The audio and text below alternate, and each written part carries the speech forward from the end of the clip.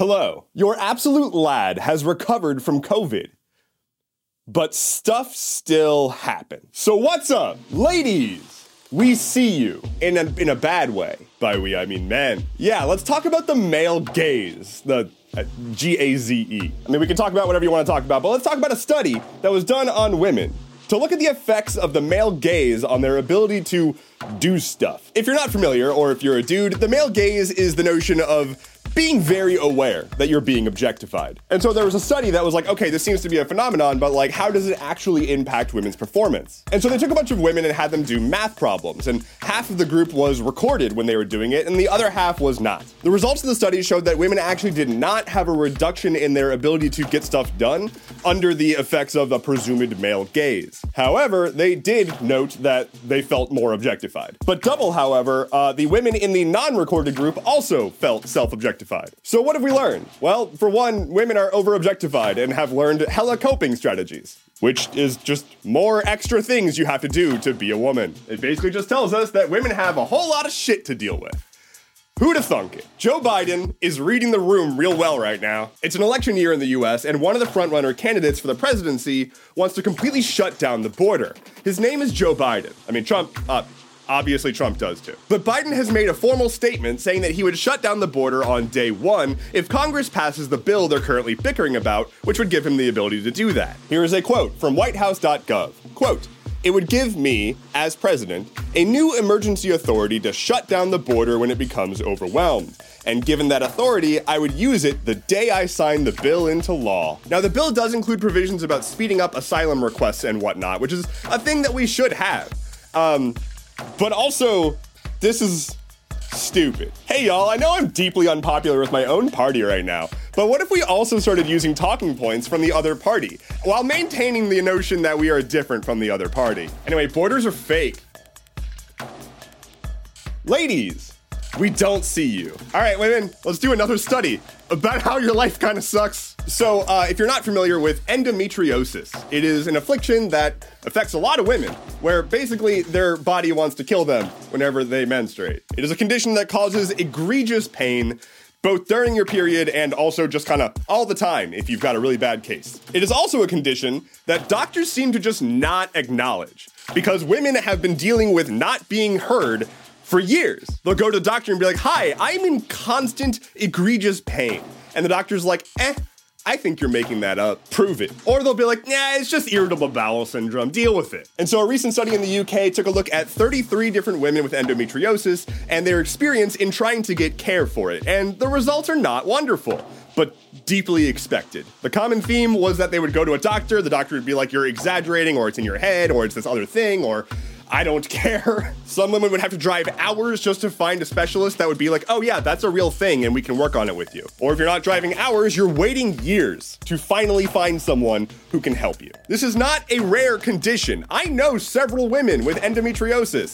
Like, they're all around us. They are among us. Is that meme still relevant? Anyway, all of this is just basically showing us, again, I'm sorry, women, but at least people are starting to learn more about it. And hey, maybe you learned a little bit too. But perhaps we can finally move on from, like doing egregious things against women.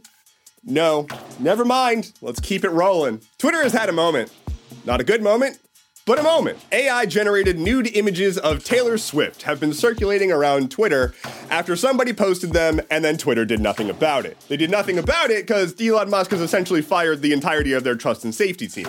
And so it just sort of languished for a while until eventually Taylor Swift fans took it into their own hands and just started flooding Twitter with posts trying to drown out the images. And then eventually Twitter did the big brain move of just blocking all searches for the name Taylor Swift. Damn, if only there was like infrastructure and entire teams whose whole purpose was to focus on trying to prevent stuff like this from happening. Oh, and speaking of preventing stuff like this from happening, the CEO of Microsoft made a statement after it came out that the person who made these images used Microsoft's AI tools to generate them. He was like, "Dang, oh, that sucks, but we've got some teams who are working real hard to try to make it so that you can't abuse women with our tools." Here's a thought.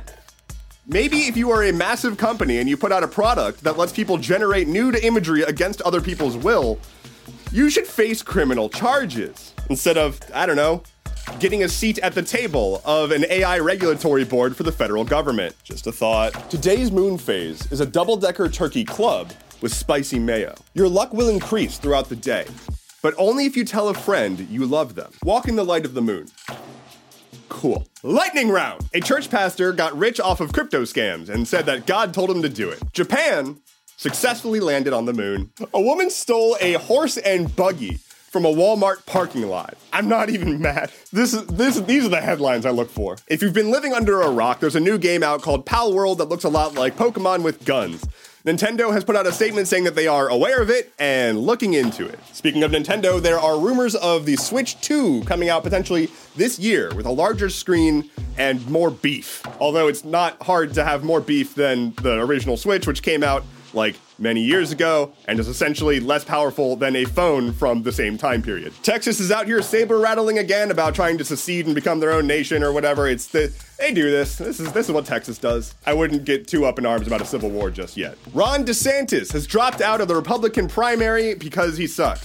3 U.S. military service members were killed in a drone strike in Jordan. What were they doing there, Joe? Hey, Joe, why are we there? Maybe we should just not be there. Hey, Joe. Weird, I bet no other country has had to deal with drone strikes. After newsletter platform Substack doubled down on hosting Nazi content, a bunch of publications have moved off the platform, including their biggest publications like Platformer. There's a new COVID pill in the works that's apparently going to be effective for people who are not just high-risk patients. Pretty hype. Microsoft is laying off 1,900 employees from their gaming division. Because gotta keep the layoffs going. As Japan successfully landed on the moon, a private company in the US also attempted to land on the moon. And it didn't work. The mission failed pretty bad. Donald Trump has been found liable for defamation by a jury of his peers, and they are now requesting that he pay about $83 million in fines. Speaking of Trump and his ilk, WWE founder Vince McMahon has been accused of sex trafficking. And finally for today, a movie studio tried to pay out a payment to Tom Holland, but accidentally sent it to Tom Hollander, which I assume is just the Pokemon evolution of Tom Holland. Thank you so much for listening to today's episode of Stuff Keeps Happening. Head to stuffkeepshappening.online for sources, bonus content, and a lollipop the size of your head. Y'all, it is so good to be back. I really appreciate the support while I was gone. It made all of the difference. My name is Endeavorance. I'll be back on Thursday. Take care and be well.